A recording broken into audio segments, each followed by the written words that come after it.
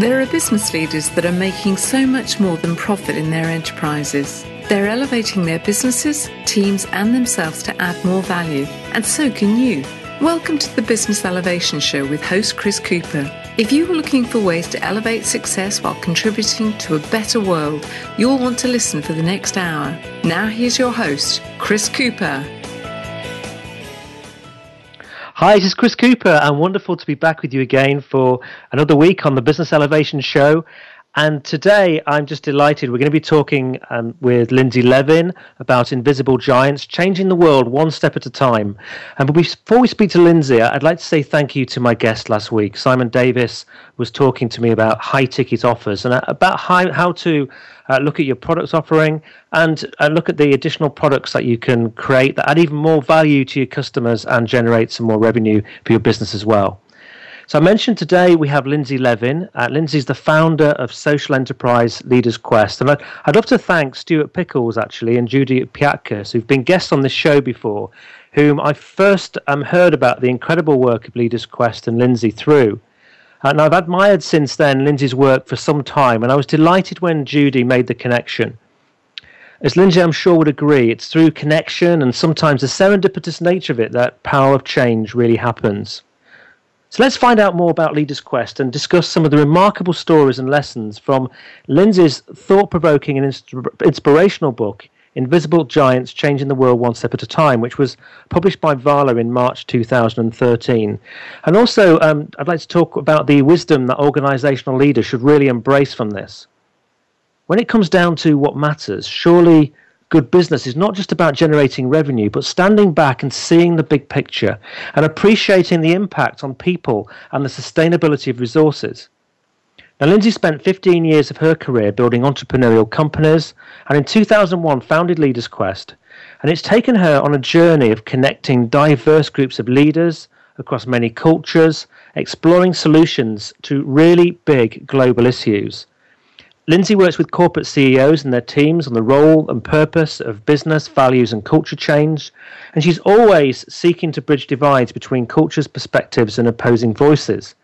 This means she equally works with non-profit organisations, non-governmental organisations, and to help, she created the Leaders Quest Foundation to build grassroots community leadership capacity to really empower people to solve issues in their communities. She also serves on the board of Hartford Care and Unitas Capital, the latter who developed finance structures and raised capital to benefit businesses at the bottom of the economic pyramid in India.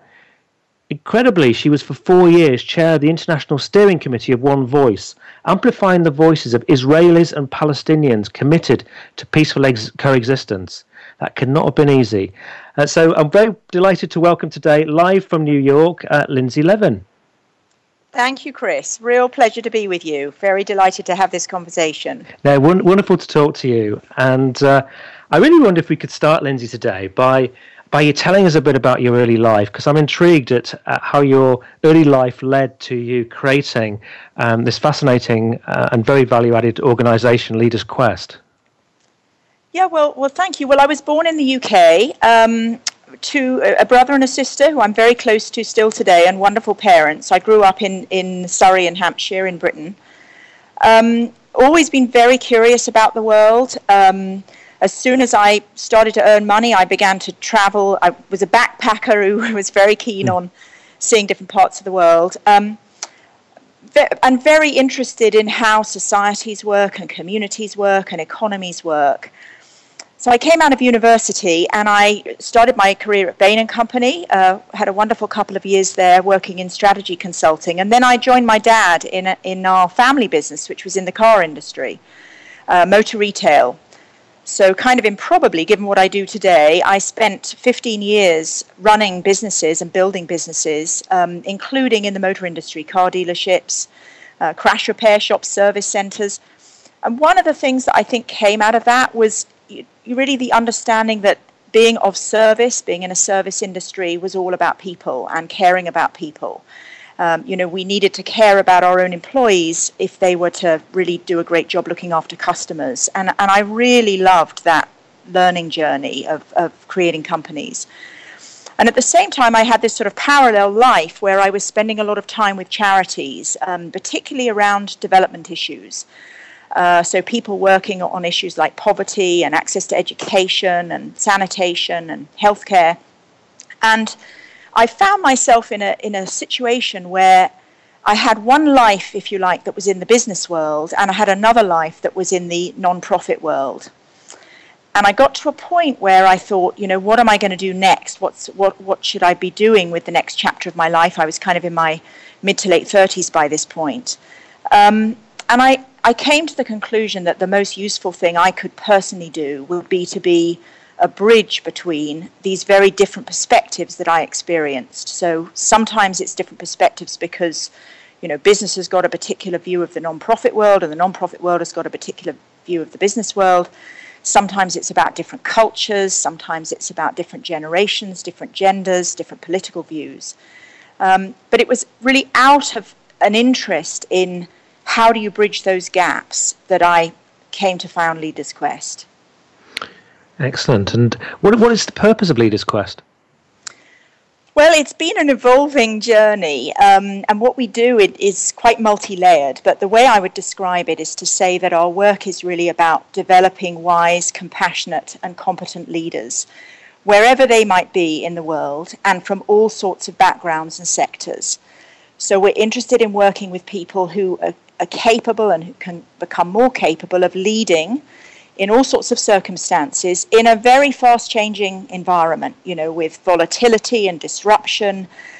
And in particular, when I think about the business world, where people have to contend with competing priorities, how do you deliver to shareholders and at the same time do the right thing for the environment, for the communities that you serve, for the societies that you're part of? How do we deal with the many interconnected challenges that we face? So that's the core of why we exist. What we then do is work in various ways. One part of our work is a quest, and I'll describe in a moment what that's all about. It's really experiential learning. And we do those kinds of programs for all sorts of people, individuals from different backgrounds and walks of life. And then we also do a lot of work with businesses, working with CEOs and their leadership teams, particularly around purpose, values, journeys of change and transformation, helping people to innovate to better meet the future, helping people to innovate to be more sustainable, and to be more thoughtful about the societies that they're part of. How can you combine profit with really being purposeful? And in the process, being somewhere that people really want to work and really want to be part of. So that's a quick sort of overview of why we're here. You kind of got me thinking back there to, it was a situation that occurred with me only probably a week or two into my starting my career, which was in the motor industry, for Leyland Duff at the time. And I never forget a sales director who was retiring, and he came over to my desk and he said, "Chris, I'm just about to end my career and you're just starting yours. I'm retiring on Friday, and could I share something with you?" And I said, "Yeah, sure." And he said, it's a lesson from my career. And I said, "What's that?" He said, "People are everything. So if you just remember one thing, people are everything." And I think, what many leaders today do, and I remember in reading one of your articles when you described that, people are often recruited into senior roles to win. People, because they're kind of winners, is sometimes they really forget that actually that's why we're here, surely, to employ people, to serve customers, to help people. And sometimes I think we miss that, don't we? Yeah, I totally agree. And I think that those sort of lessons apply in all sorts of organizations, and indeed in life, with family, with friends, with our own towns and villages. That the fundamental importance of, you're judged really by how you show up, by how you behave, not by the words that you necessarily use.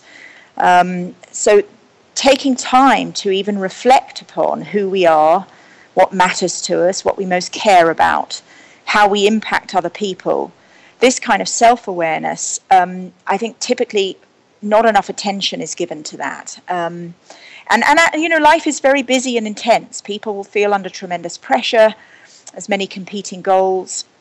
And so at the simplest level, I would say our work's about just being human, and how do we create organizations that are really human, that people want to be a part of and want to spend the many hours every week that we spend in whatever workplace we come from.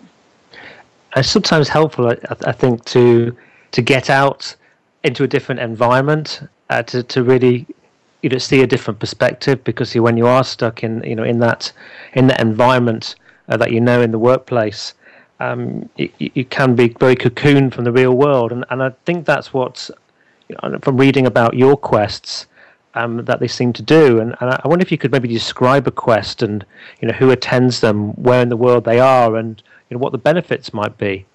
Sure, yes. Well, when we first started, the original idea was that we would create these programs, typically of 5 or 6 days. We would invite a group of leaders from different organizations to come with us, some from big corporations, some who would be from entrepreneurial companies, startups, some who leaders in NGOs and social enterprises and community projects, and a mix of generations. So trying not to be hierarchical about it, but actually to say there's a tremendous amount to be learnt from putting together a diverse mix of people, and also having them come from different countries around the world. And then we started to create these programs. Initially, we had a big focus on creating quests in what were then called, emerging markets, developing countries. They're very well developed now, but big, major countries like India and China, because they're home to so much of the world's population. Different countries in Africa. We've worked in Kenya, South Africa, Nigeria, Mozambique, different parts of South America, the Middle East, as you mentioned, Israel and Palestine, combined as a two together. And then we also started to create quests in Europe and the US. So you can actually do a quest anywhere. And really what it's about is getting out and meeting with a real cross-section of people. And the lens that we use for that is to think about people who are in different ways creating change, in different ways living their values, in different ways innovating. So that includes meeting with leaders of big companies and understanding what they're doing and how they're doing it and how they see the world. It also includes meeting with startups, spending time in tech parks, in science parks and so forth. It also means, getting out to factories. I'm intrigued by supply chains. So, for example, in China, it's fascinating to go and see where shoes that we might wear are made, where the laptops we use are made. I love that. I remember early on, taking people to laptop factories in, one particular company making more than 25% of the world's laptops, and understanding who is it that's making this product and where do they come from? Where do all these workers come from? And what are their lives like? And how are we joined by an invisible thread that links us across the world? So we are globalized, whether or not we like to see it that way. And there was a very deliberate choice for us that quests, you can do a quest in your own backyard, and that is deeply valuable.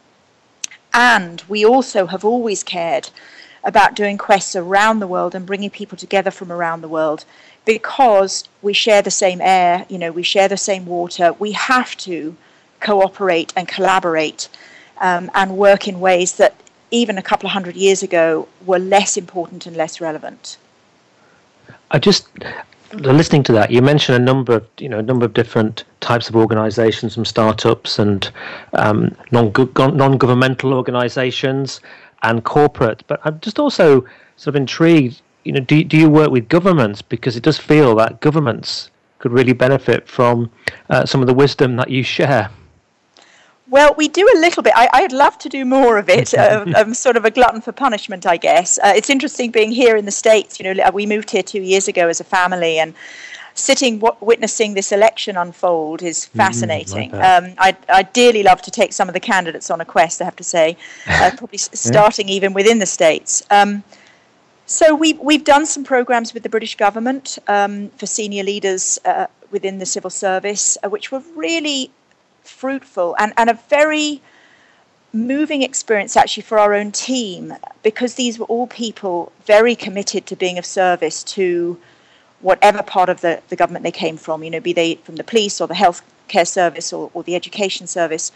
And I would like us to do more. We do also sometimes meet people in government in the different countries we go to.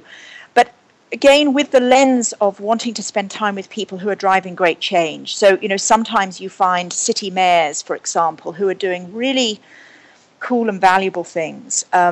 So that's the lens. And we're also very thoughtful about the seams between things. So, it seems to me that no one sphere of life can address any of the big challenges we have. It's not that government can fix everything. It's not that business can fix everything. It's not that civil society can fix everything. We actually have to partner.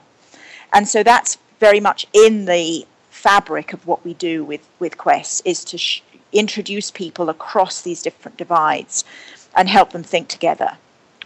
Yes, we've just got a couple of minutes till commercial break, so we may have to continue the question after the break, I don't know. But I wonder, could you just explain, what is the Leaders Quest Foundation and what is an invisible giant?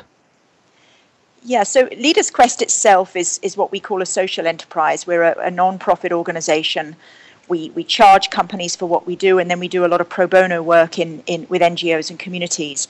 The foundation is responsible for two big chunks of work. One is how we fund scholarship places on quests, where we have some very wonderful donors who help us to fund making sure that people who otherwise couldn't come can participate in our programs. And the other is that we partner with an organization in India called Coro, and over the last 10 years with Coro, we've built a thing called the Quest Fellowship Program, which is a program for growing grassroots leaders to then drive tremendous social change. We have nearly 1,000 people who've been through the program so far, and really, really extraordinary outcomes in terms of the differences they're making in very poor communities across India. Fantastic. Well, we're going to go to a commercial break in a few seconds, but I just want to say, it's just fascinating to hear what we've heard about Leaders Quest there, and just really in admiration that what you're doing and the types of people and organisations that you're working in this space that you've found yourself in. And I do want to say to people, do come back, because after the break, Lindsay's going to share some stories, and there's certainly at least one story in there that you won't forget, because it's still sat impregnated in my mind since I read it in the book, which will help to start to understand a little bit more about the work of Leaders Quest and the value they add. So we'll be back with you again in just a couple of minutes.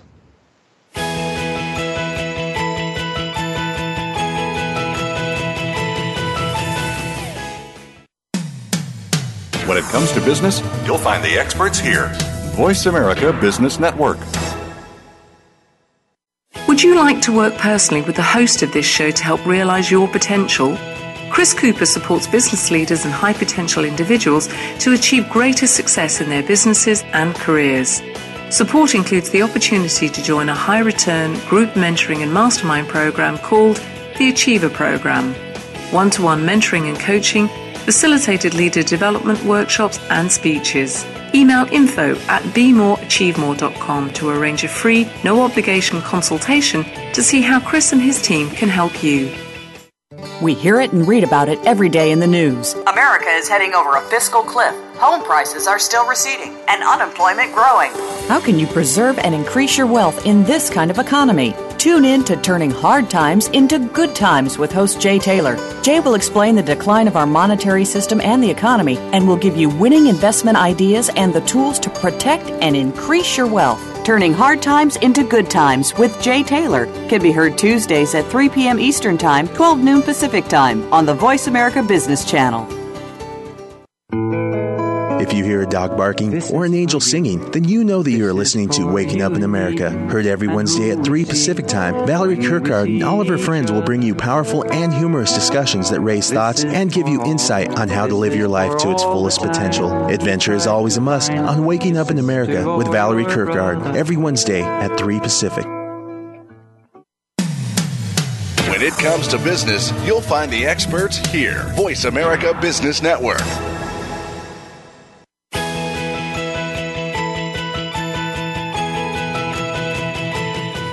You are tuned into the Business Elevation Show with your host, Chris Cooper. If you have a question or comment about our show, please direct your emails to chris@chriscooper.co.uk. That's chris@chriscooper.co.uk. Now back to Chris Cooper. Hi, this is Chris Cooper. I'm with Lindsay Levin from Leaders Quest, and we're talking about invisible giants. And actually, I'm not sure, Lindsay, before the break, did you explain the foundation? Yeah. Did we talk about what an invisible giant was? Yeah, so, it's the title of my book, as you know, and it really came to me from the experience of going all over the world and meeting extraordinary people in all sorts of different circumstances, and finding that many of the people that I could learn a huge amount from were people that were invisible to the authorities or to people in power or even just to sort of ordinary society. So, I've learned a lot with homeless people, with people working in very, very tough circumstances, with very few resources, really marginalized communities.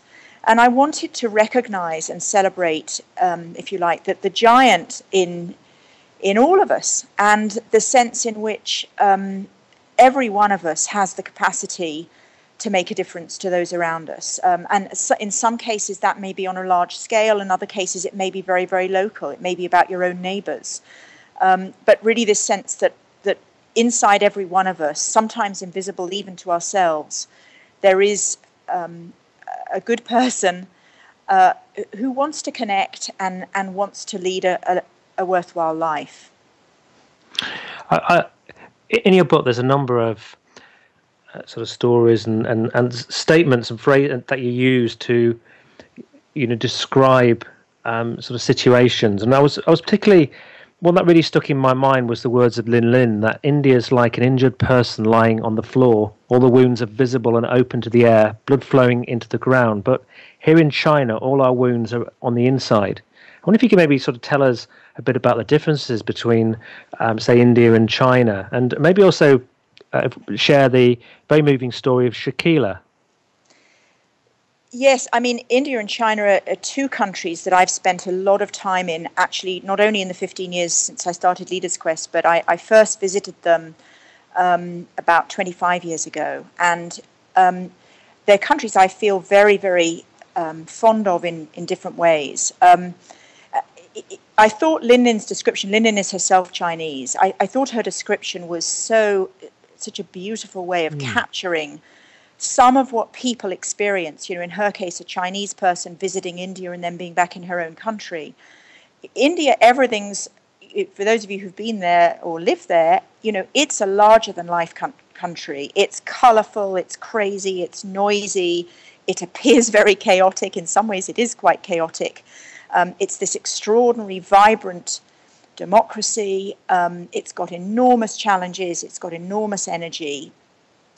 Emotionally, I think, it's a place that you can connect with very quickly and feel very warm about, although also for many people probably challenged by. And China is often compared with India because the population sizes are similar. And, they've both got enormous development challenges, but of course they've taken very different routes. China, certainly my experience of China is it's a country that the more you go back to, the more, in my case, I took it to my heart and I felt accepted and embraced by Chinese people by repeatedly going back. It's harder to read in a way. I think, language feels like a bigger separation for those of us who are English language speakers. The scale just feels extraordinary, the scale of construction, the numbers of people moving in what appears to be quite an orderly way from the countryside into cities. I have been overwhelmed at times in different second and third tier cities in China by the scale of construction and movement and this sense of literally hundreds of millions of people changing their lives as they go from being rural to urban people. And also this sense that it's very complicated, that I tend not to want to judge things, but rather to understand them. So, there are good effects and bad effects of all the changes going on around us. And it's complicated, and the knock-on effects to people are challenging. I think emotionally China can feel harder to read, and in many ways that's what Lin was speaking about. If I move to the story of Shakila, Shakila was a lady who I met actually on a traffic roundabout, so in the middle of the street, really, in Delhi a few years back. And she was a homeless woman, part of a homeless community. This particular community had lived at this particular spot beside a major highway in the city for about 40 years. And Shakila lived there with her children. And the day that I met her, it was in a pretty shocking circumstances. I was there with a little group who were on a quest with me. She had, the day before, lost her leg in a traffic accident. Her child had strayed into the road, she had run out, and she'd lost her leg, been hit by a truck. And here she was, back with a very flimsy bandage on her leg, severed above the knee. One day later, homeless, beside the road. And I sat down and spoke to her with translation, with a friend who was translating. And it was one of those experiences that is moving at so many levels. You have all these conflicting thoughts and emotions going through your head. And at the same time, it was very mundane in the sense that this was the life of ordinary people in this particular situation. And the community shared that with me. I went back and saw her about a year and a half later and did an interview with her and then told her story in a lot more detail in my book. And she really taught me some things. She was very, very clear about how much she loved her children, about what family meant to her, about what gave her joy in ordinary life. She had an incredible resilience. She was living, of course, in a precarious way that was beyond anything I could really, truly claim to understand. And then there's a little twist to the tale, which is right at the end of my book. I won't share it in case anybody chooses to read it, but it was an important piece, really, to the journey of my learning. And I feel deeply grateful to Shakila and her community for what I've learned from them. And what have you learned from people who live in great poverty? Well, that we're all the same. We're all the same. We care about the same things. I think that the sort of crossing that line so that you can't pull the shutters down, looking people in the eye, is very, very important. And it's not only about poverty, it's about all kinds of difference. Really recognizing the need to respect and identify with one another. I think when the gaps are big, and they might be big because of different economic circumstances or life chances, they might be big because of we differ with each other politically, whatever it might be that potentially holds people apart. The need to step across that line and to actually engage in a human way, when you do that, everything changes, and you cannot then exclude people. You lose the sort of convenience, if you like, of being able to live in a little box and not feel concerned about others.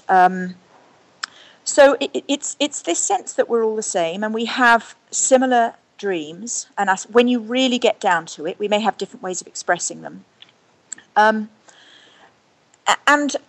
there's something about needing to do that in a way that's as empowering as possible. So, people often ask me with a quest, well, if you're meeting, for example, Shakila's community, a homeless community, there's this anxiety that creeps in that you're somehow voyeurs, you're looking in on people and that somehow there's an unequal balance. But in my experience, it's tremendously mutual. I learn as a visitor, the person I'm visiting learns. There's often tremendous appreciation that we've traveled a very long way and that we're spending our time talking to this particular group of people, listening to them. The need to be listened to is fundamental to being human.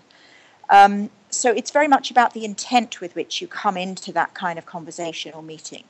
I think it's something else I picked up from your book as well, and was really the enormous amount of courage from some of these invisible giants who may come from communities with, that are in poverty. But some of the people that you've helped through your foundation to lead and engage with their communities and really help them to help themselves. And some of those people are at least as courageous, if not more courageous, than some of the CEOs leading some of the big companies. Absolutely. And, there's an enormous amount of innovation that goes on in poor communities. Tremendous social innovation, tremendous enterprise, lots and lots of people who are highly entrepreneurial because that's what they need, in order to get by. And there's extraordinary things to learn and respect in those kinds of communities.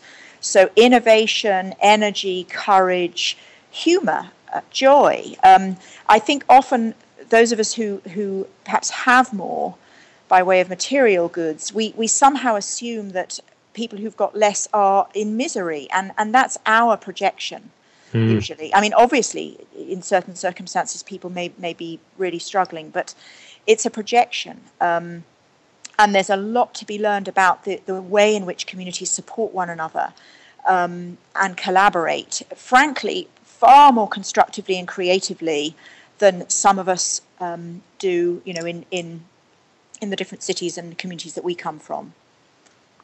You moving to the another sort of end of the spectrum in terms of corporate leaders who may have power and wealth. You describe a leader of one of your corporate quests as disconnected from the core of who he was despite his power and wealth. I wonder, how do you influence leaders who fail to look beyond what can be quantified in terms of financial return? These people have maybe been recruited because they're good at winning. And how do you best deal with disappointment when such interactions don't go as you plan? Well, as you know from my book, I don't always deal with the disappointment as well as I should. I think in the end, you need to sort of smile and recognize that we're all, in my view at least, kind of a reflection of one another. I try very hard not to be judging of others, just as I don't want people to be judging of me. I think people driving big companies, there's often a lot of misunderstanding about what that takes. It's a hard business to lead a company.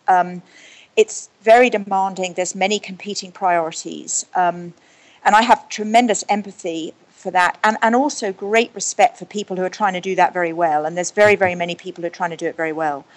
I think it's easy to become disconnected from the fundamentals of what life is all about. What constitutes happiness? What constitutes a life well lived? And the sort of pursuit of, which is perhaps true for all or many of us, the pursuit of money, and how do you get on, and how do you move up in life, and taking care of your children, and this then growing, and then getting beyond a point where you've evidently got all that you need, but maybe still very, very driven by accumulating more power and wealth. What I personally try to do is to just actually connect with people. It's the same, again, we're all people. And to give people the space to think about what's really important to them. And then to reflect on, how do I make that real in my company?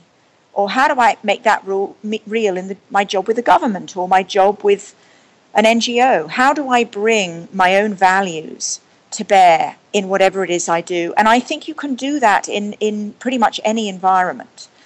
So for me, it's about getting into meaningful conversations with people. It's not about judging people or sort of painting them into a corner. One of the reasons that I started to do the experiential work of quests is that it's not about telling anybody something. It's about going out and meeting and having experiences and letting people draw their own conclusions. And I found that doing that with corporate leaders as well as others is very, very powerful. And what happens is they make their own connections, and they start to think about what this means for what it is that they do in their own day jobs.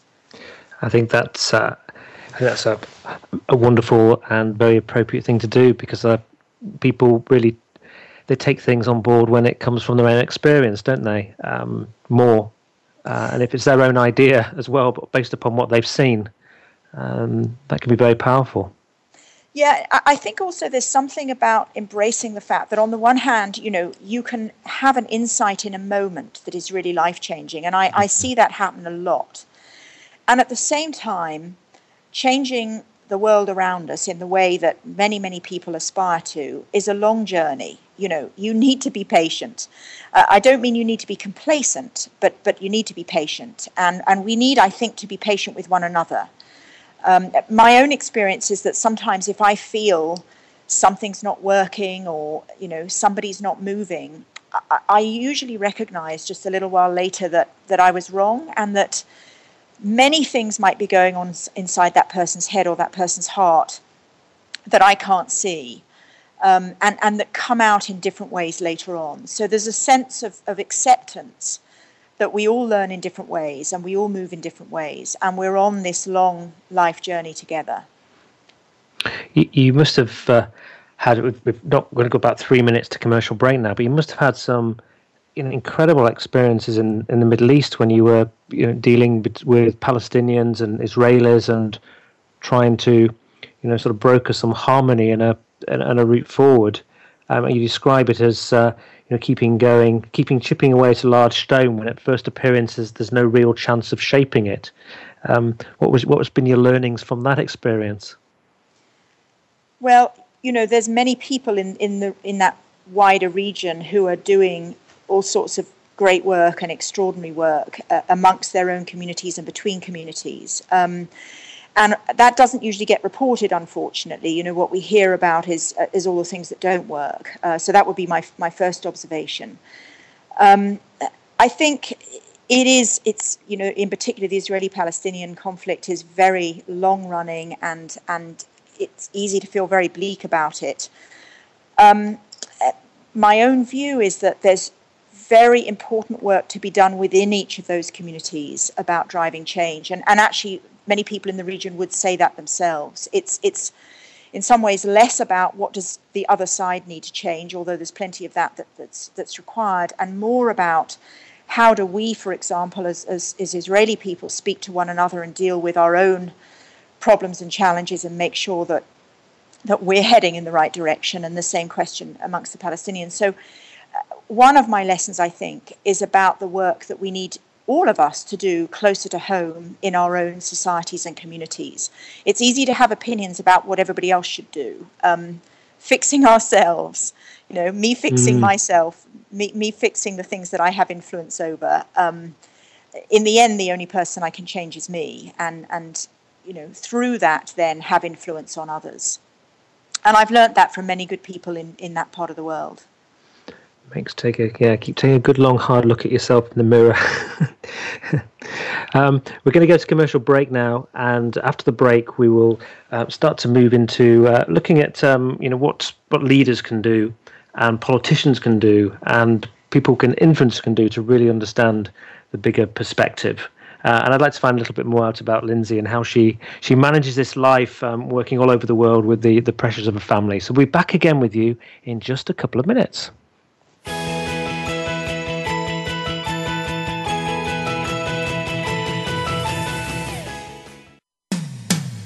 When it comes to business, you'll find the experts here. Voice America Business Network. Dialogue is the single most powerful leadership tool we have to make a difference in the world. Leading Conversations with host Cheryl Esposito creates a place for that dialogue.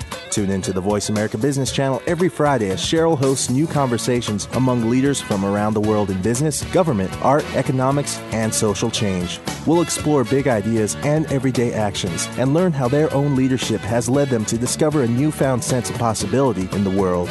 Leading Conversations with Cheryl Esposito, bringing big thinkers together in conversations that make a difference, right here on the Voice America Business Channel every Friday morning at 10 a.m. Pacific Standard Time. Would you like to work personally with the host of this show to help realize your potential? Chris Cooper supports business leaders and high potential individuals to achieve greater success in their businesses and careers. Support includes the opportunity to join a high return group mentoring and mastermind program called the Achiever Program. One-to-one mentoring and coaching, facilitated leader development workshops and speeches. Email info@bemoreachievemore.com to arrange a free, no-obligation consultation to see how Chris and his team can help you. The business community's first choice in Internet Talk Radio. Voice America Business Network.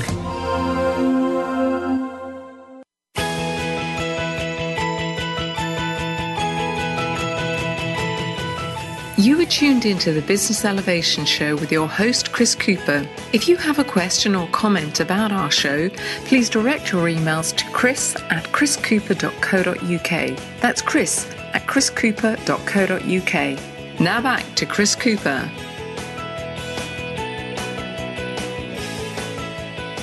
Hi, this is Chris Cooper. I'm with Lindsay Levin. We're talking about invisible giants. And just in the break, actually, Lindsay and I were talking about a story in her book which has a real impact on the Indian sort of food supply chain. And, my question I was going to ask Lindsay, and I still will, is how do leaders, including politicians, best take a look at the true big picture? But I think there's maybe, an example in there, Lindsay, which we could talk through, because there's a real big picture perspective opened up from that experience that you had. Yes, we were talking about a particular story in my book of going to a night shelter in Delhi that was home to about 500 men and boys who were homeless. It was in winter, and these large tents get put up by the government for homeless people to go into in the winter. Not everybody can fit. It's very, very, very crowded. There's 4 or 5 people sleeping on each sort of bed. And really quite an overwhelming experience in many ways. But being in a conversation with a lot of these young boys and men, with a little group of visitors that I brought with me, and we started to talk to the community in there about the work they did, because they were all in work of some sort, but they couldn't afford housing. And the majority of the people in the tent worked in the catering industry. They were cooks, they were dishwashers, and they themselves had no place to wash, no change of clothes, no toilets to use.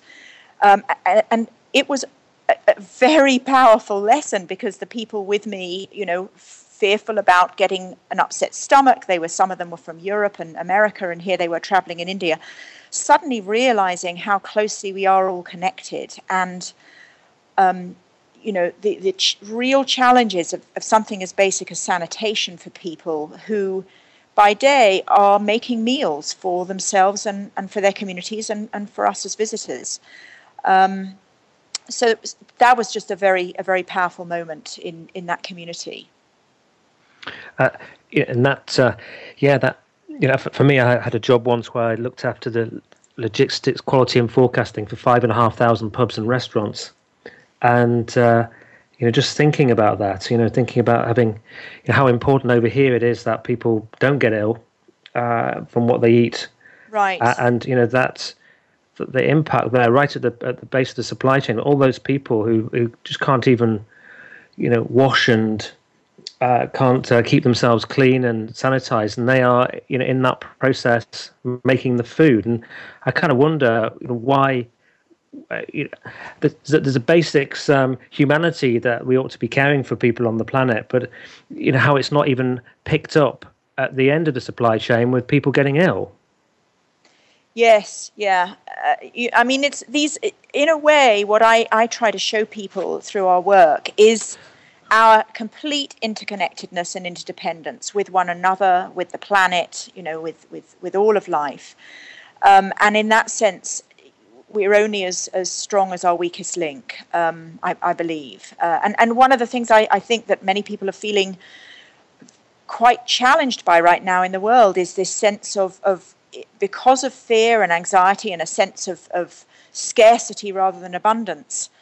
If anything, we're becoming more polarized rather than coming closer together. And yet I think deep down, most people realize that pulling apart and becoming polarized is not a solution and is not sustainable in any shape or form, including in terms of our own humanity and how we feel about ourselves as human beings. Now, with with all this work that you do, and I know you've done many quests around the world, and you travel an enormous amount of time. I know myself, when I'm traveling quite a bit and I'm away from the family, I feel a real kind of sense of pressure if I'm busy, and I'm concerned at getting the right balance with my family. And I just wonder how you do that with such international work with your husband David and your children.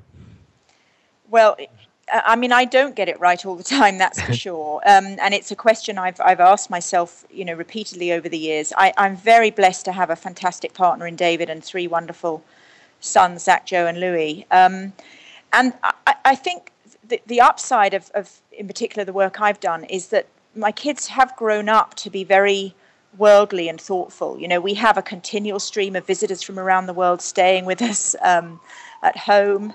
They've had exposure to a lot of these different issues and themes, and they've met all sorts of interesting people. So one of my thoughts is, you know, how do you bring the best of your working life into your home life, and to think about things more in terms of integration rather than separation. And I know that may be easier to say about my job than it is about some people's jobs, but that's been part of my sort of guiding principles.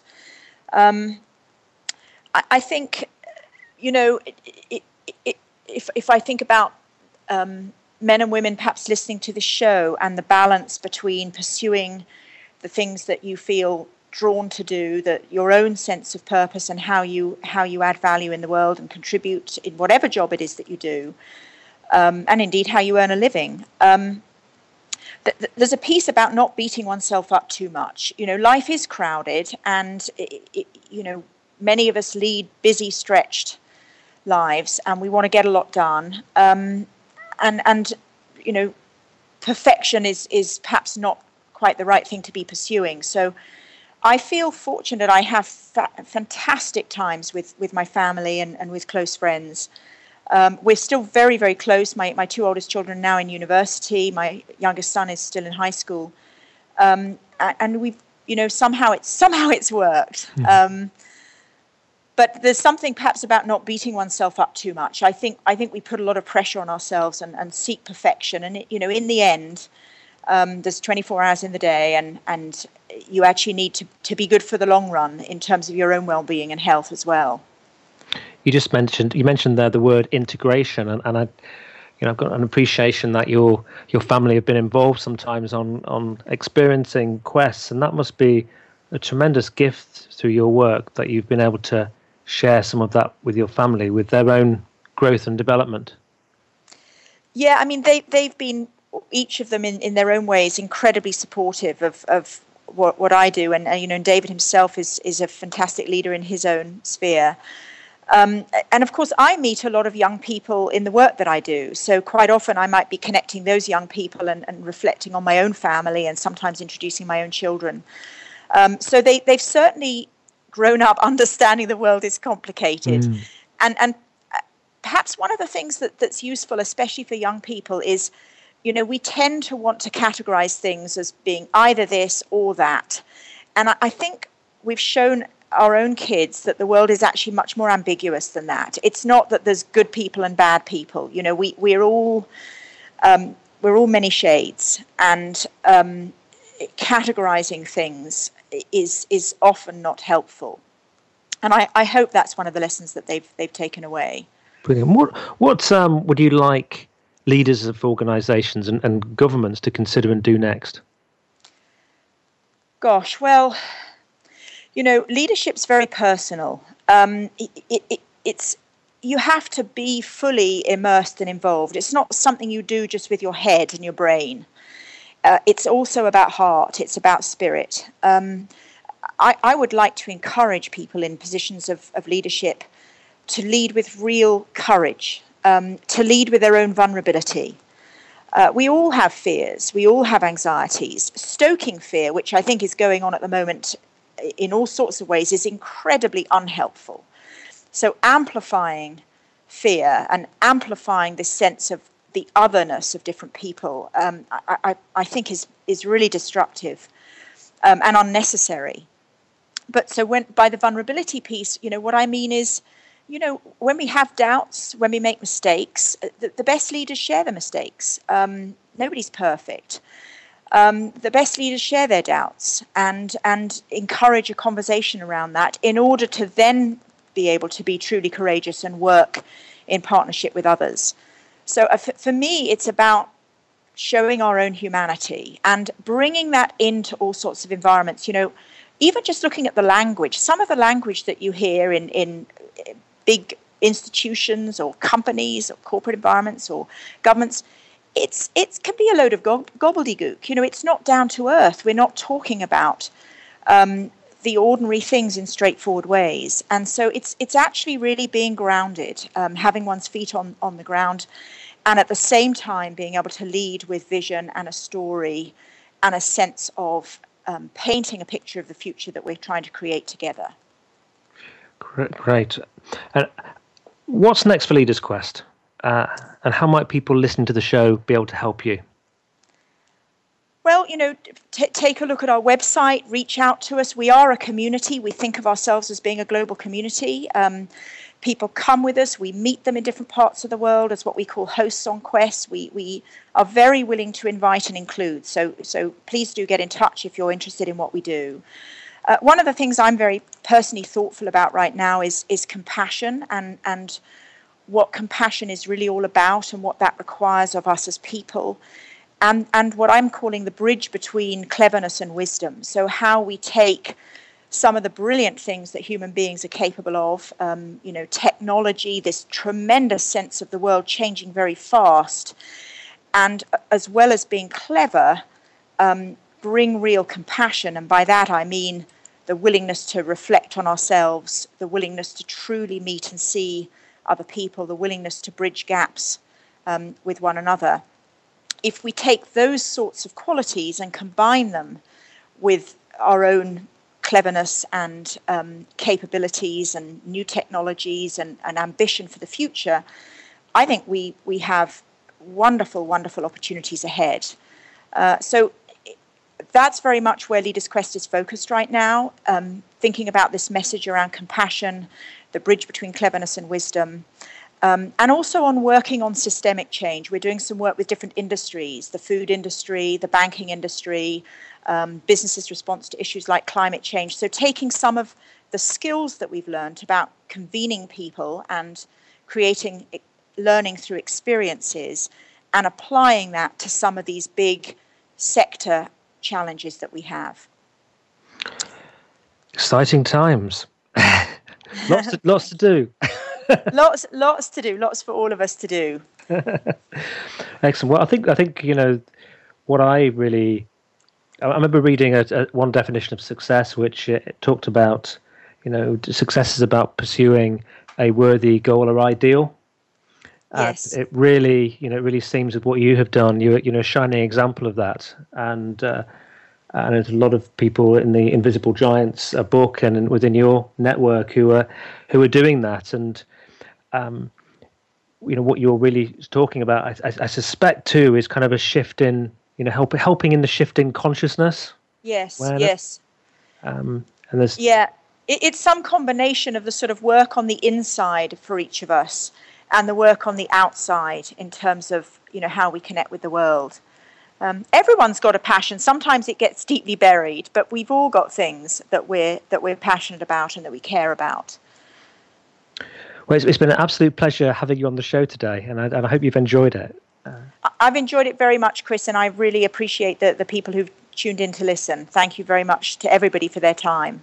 It's been lovely talking to you. I've really enjoyed it, and I've said to you I've enjoyed your book, and I'm very supportive of what you do. And for anybody who wants to find out more about the work of Leaders Quest, you can go to leadersquest.org. And lots of information there. And I would recommend as well that when you're there, you dig out the blog called Compassion X, the case for Compassion X, because I think that really summarizes some of what Lindsay was saying there, but also gives you plenty of food for thought. So check out that blog post. And on next week's show, we have Niels Brabant, and Niels is an individual who's developed a large international organization around training and development and leadership. He's based. He's German, but he lives in London. And I've certainly found that I've picked up some real wisdom and insight when I've spoken to Niels, and I'm very excited to introduce him to you. So once again, a huge thank you to Lindsay Levin over there in New York. A big thank you to everybody around the world who's listening to this. And I know it shows access in over 50 countries now. So wish you all well, and I do hope that you've gained some value from today. So thank you very much.